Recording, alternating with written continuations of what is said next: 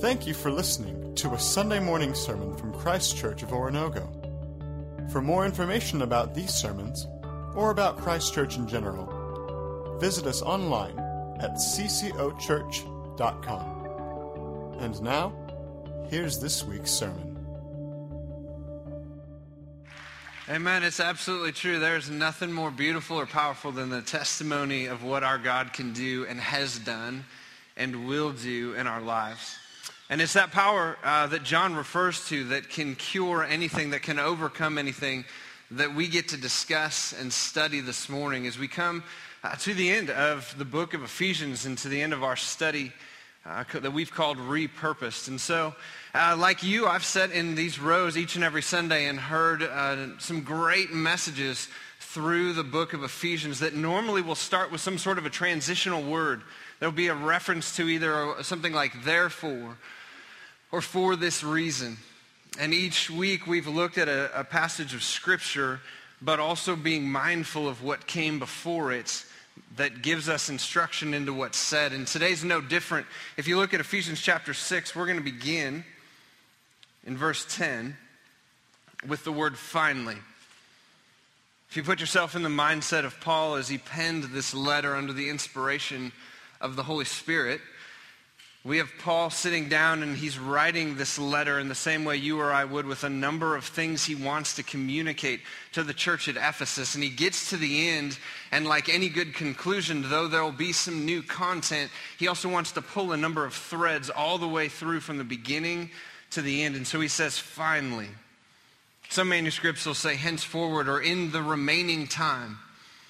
And Paul's hope in this passage, and hopefully as we study it, it'll come to light for us, is that Paul is saying there are some things that though Jesus' work on the cross is complete, though sin and death have been defeated, until Jesus returns, there are some things we need to be mindful of because there's still a battle that is raging.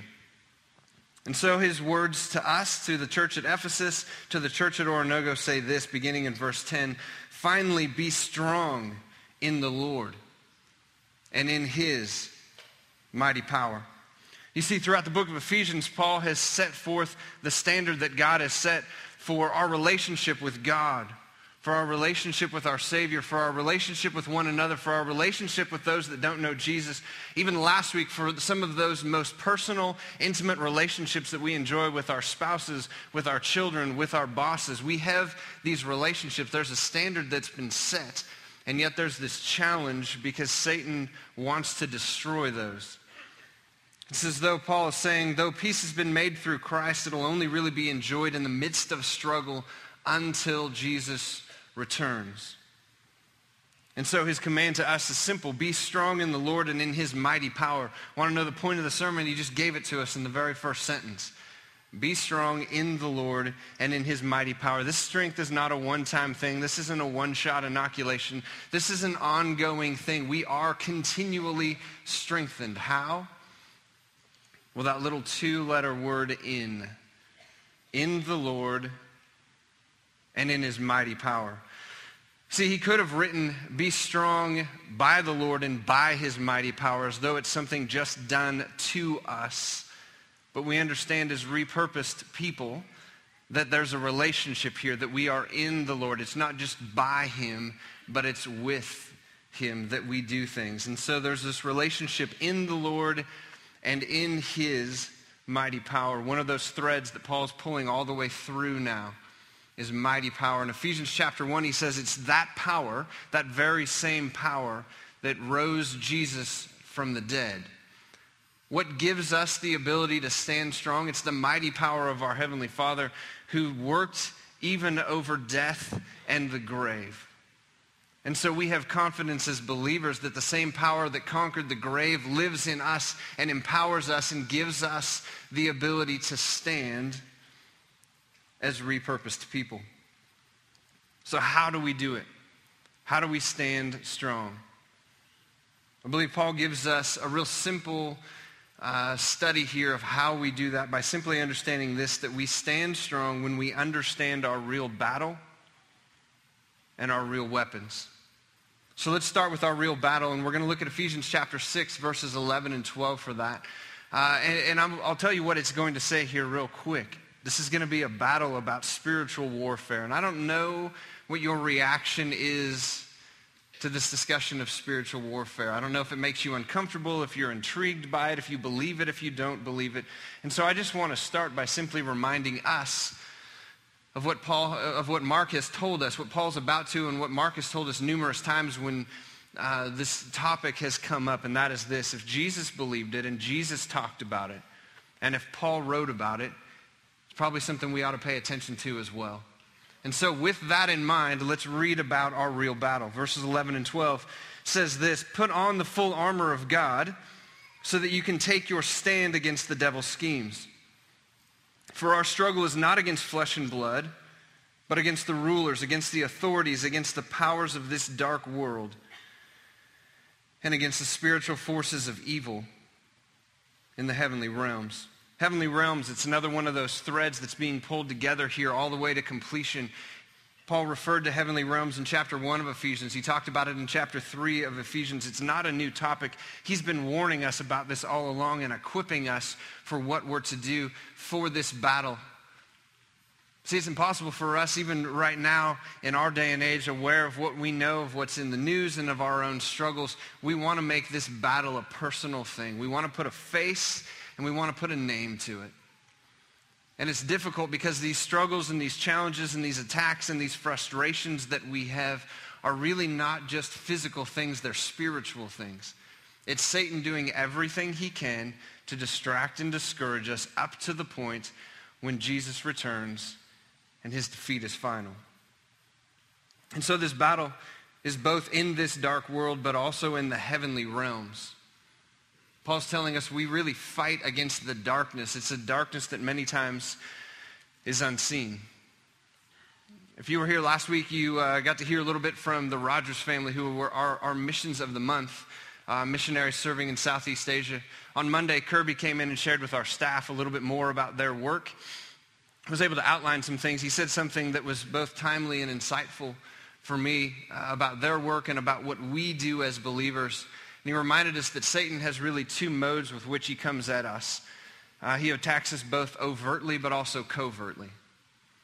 And if you think about it, Kirby was saying many times when you get overseas and you're in an environment different than the U.S., the attacks seem much more overt, much more obvious, just very much more right in front of your eye. But here in the States, most of the time, the way Satan chooses to attack us is covertly.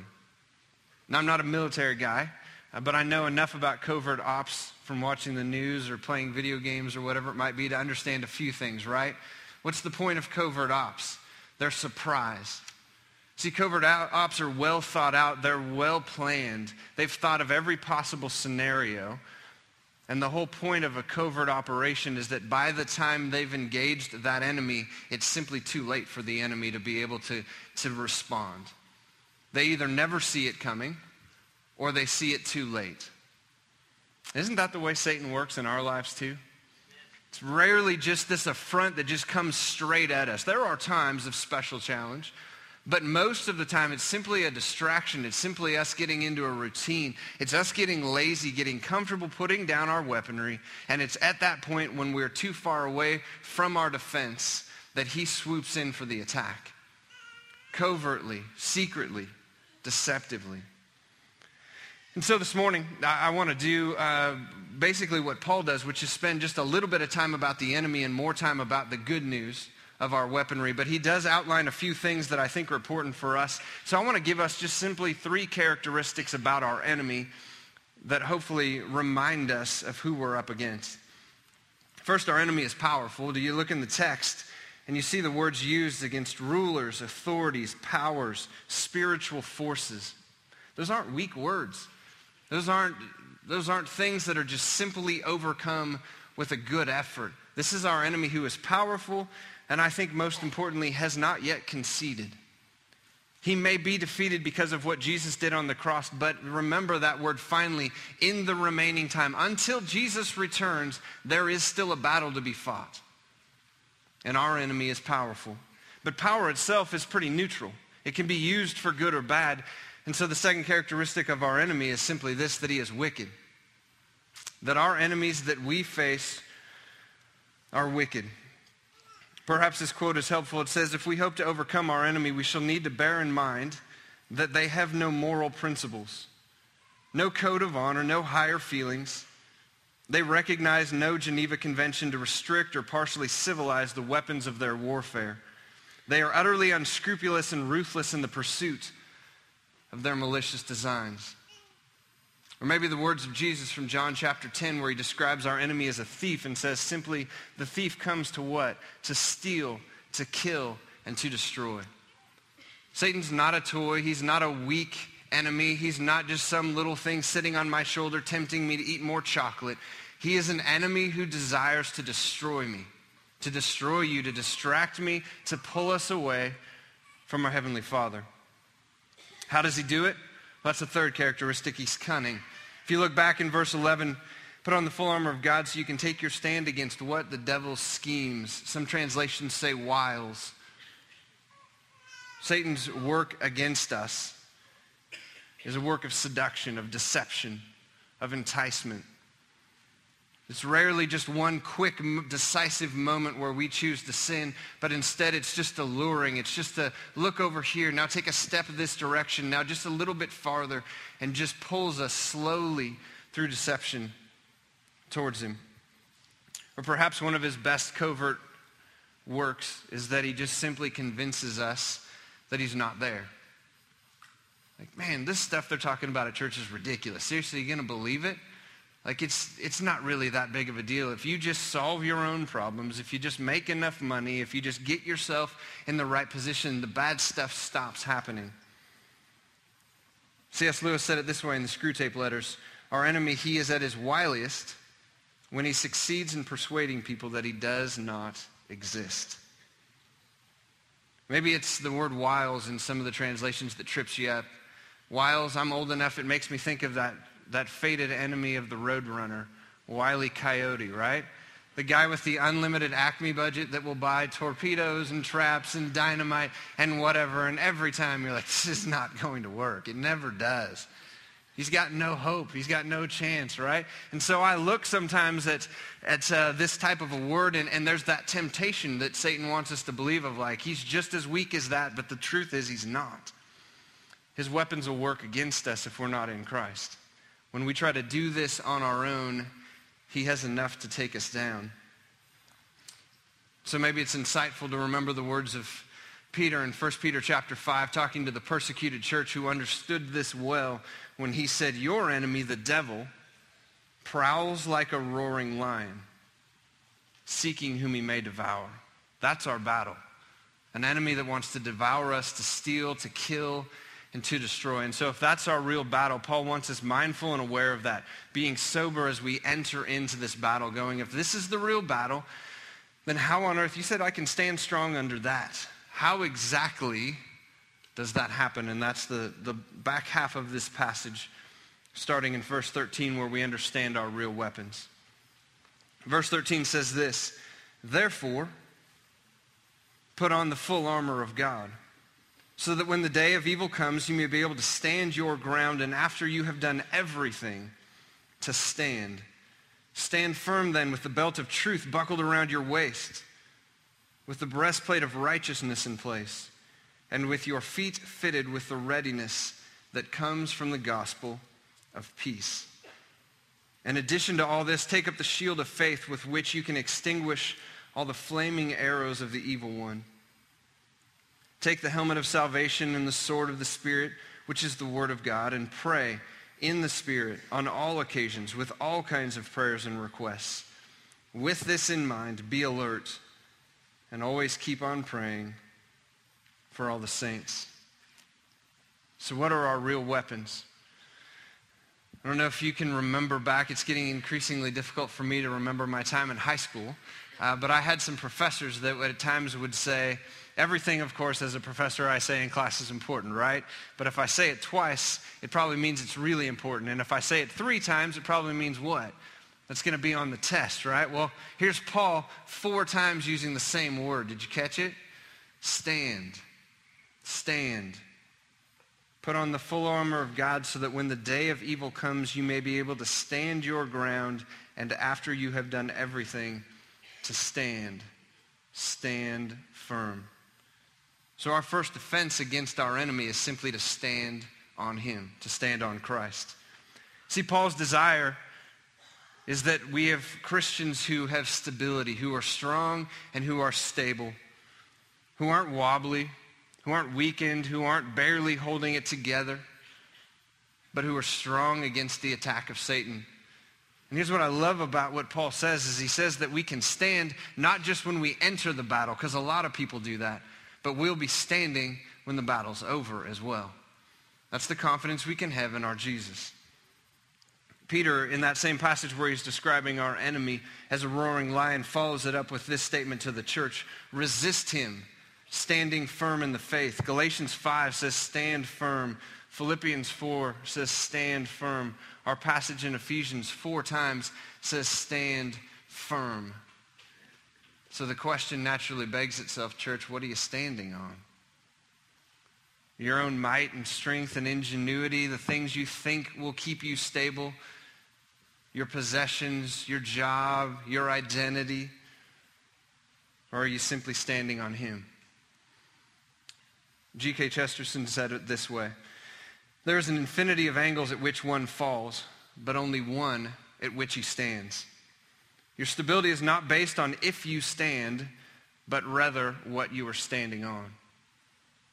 Or maybe a little theology from Dr. Seuss today is insightful, and his character, the Lorax, who said it this way: a tree falls the way it leans. Be careful which way you lean. You see, Satan's temptation to us is simply to get us to lean, to stop standing, and just to start to shuffle or slide a little bit off the stable rock. The words of that old hymn can't help but come to mind: on Christ, the solid rock, I stand. All other ground is what? Sinking sand. Satan's first temptation to us is simply to get us to stop standing on the strength of Christ. And so that's our first defense. Number two is this armor from him. So we not only stand on him, but we also have armor from him. And a couple things I want to say about that. We're not going to spend a great deal of time unpacking each of those pieces, though we'll talk about them just briefly. But do you understand, do you notice in both times that he addresses this armor of God, that he uses a word before it? He says, put on the full armor of God.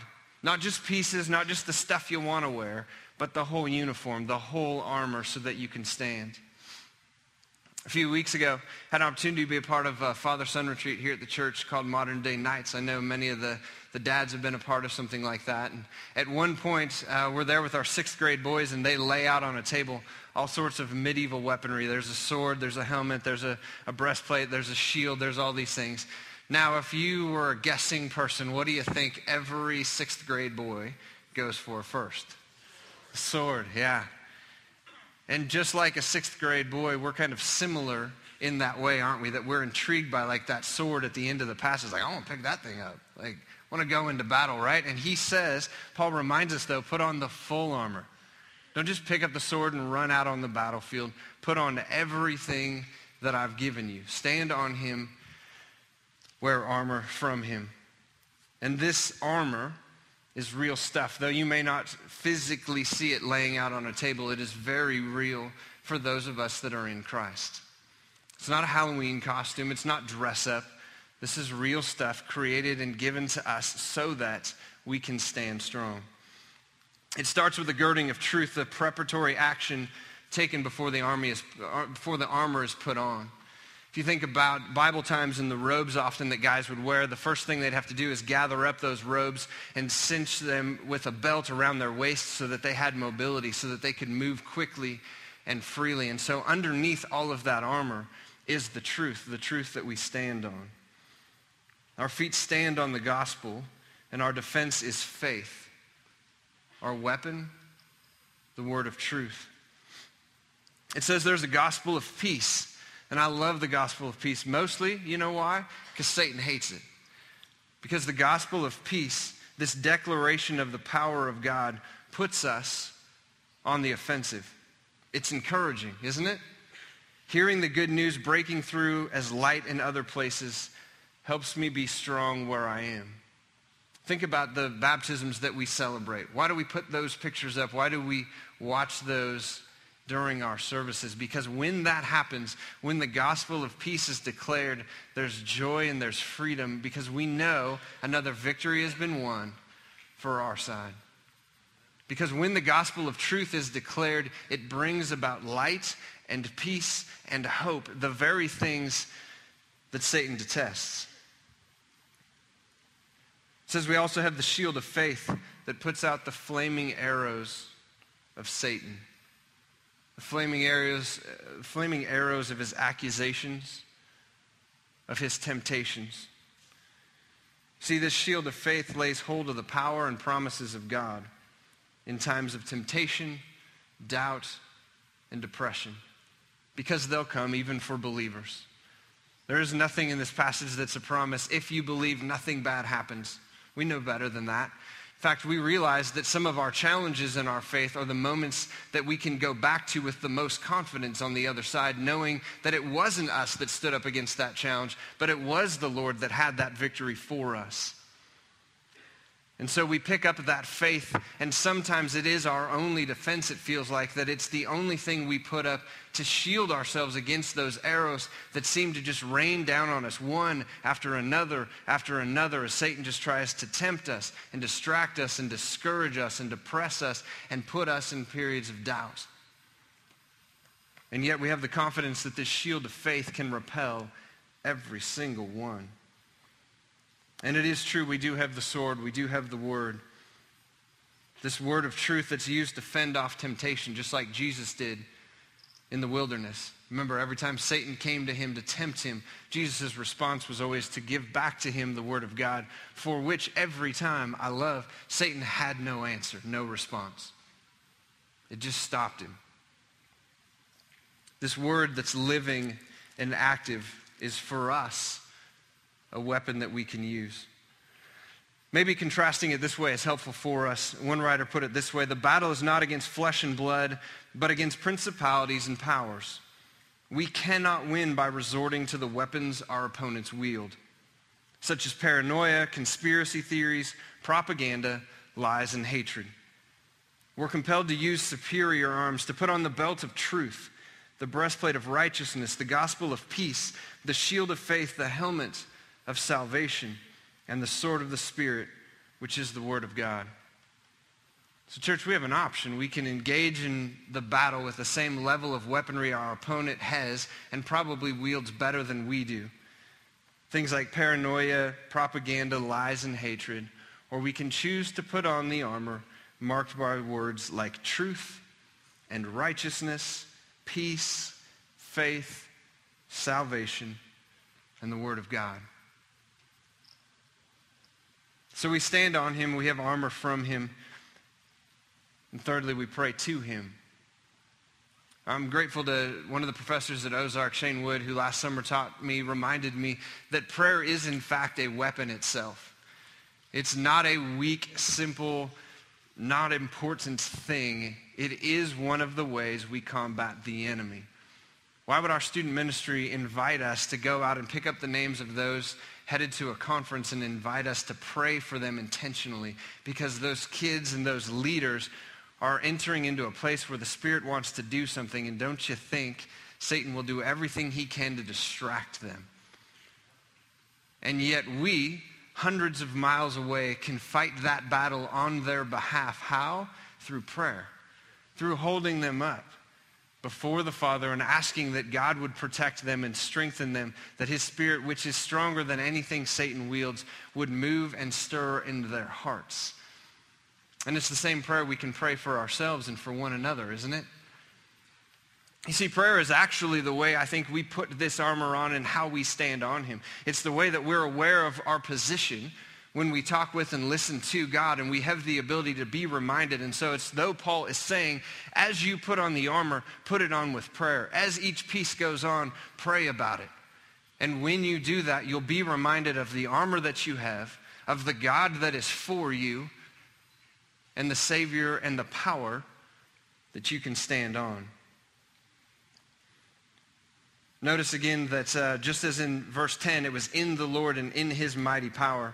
Verse 18 now says that we pray how? In the Spirit, in relationship with him, because as believers, he's living and active inside us. And two other words I'd like to point out about this prayer. One of them is all. Do you notice that it says we pray in the Spirit on all occasions with all kinds of prayers and requests? Always keep on praying for all the saints. If I have a confession to make about my own prayer life, it's this, that it's not all for me, it's some.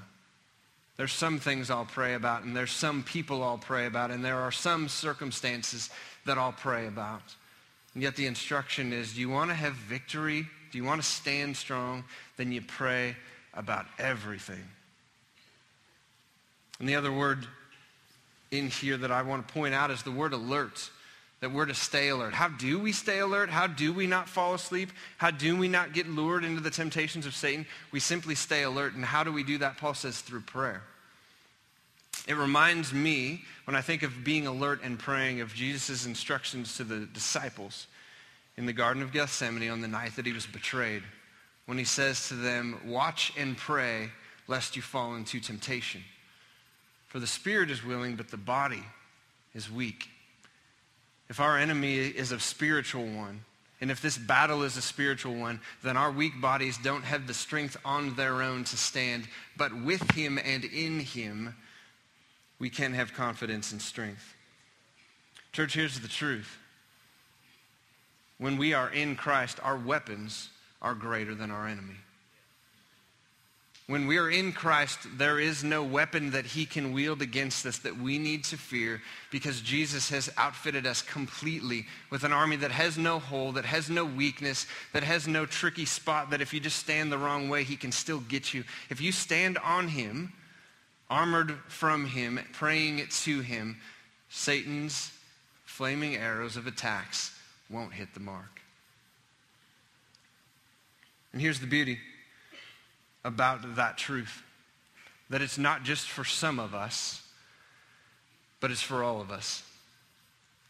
Now, I don't know if this is your first week as a part of the Repurpose series, or maybe you've been here for all of them, but each week we've seen and heard powerful testimonies about what God is doing, and I'm grateful for our creative arts team for the way they've put those together and the intentionality that they even said to me in a meeting this week to make those stories, though they are incredible stories of what has happened in us, they're really incredible stories about what God is doing. The reason I'm encouraged by those stories is because they remind me that we worship a God who is greater than any challenge we could face, that can repurpose any story. And so I wonder, if someone had asked you, would you be willing to come and sit in one of these seats and tell your repurposed story? What would it be? What is it that Jesus has repurposed in your own life to give you a new hope and a new purpose? Because here's the truth, church, we all have one. And if you don't yet have a repurposed story, then perhaps today it's time for you to ask yourself, why not? What is it? What is the temptation, the struggle, whatever it might be that you've clung on to instead of simply letting go and standing on him, armoring from him and praying to him? And so here's what I want to do for us as a church as we close our time with the Repurpose series.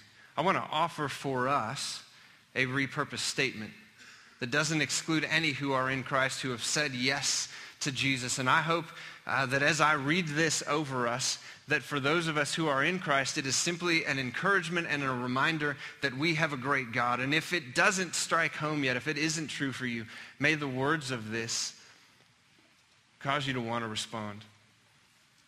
So Paul said to stand 4 times, so I'm going to invite you right now to stand.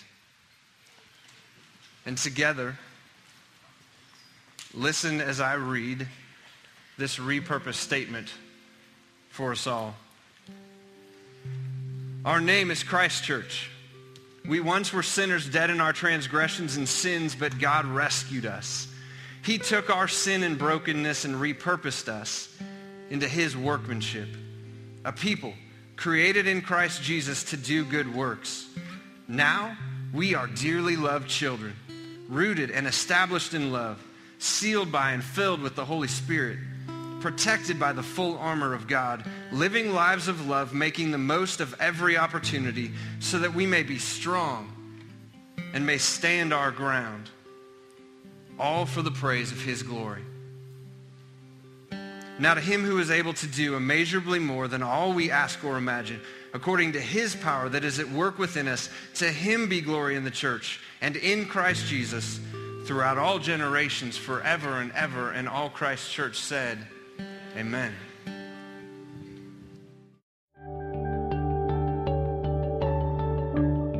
Thank you for listening to a Sunday morning sermon from Christ Church of Oronogo.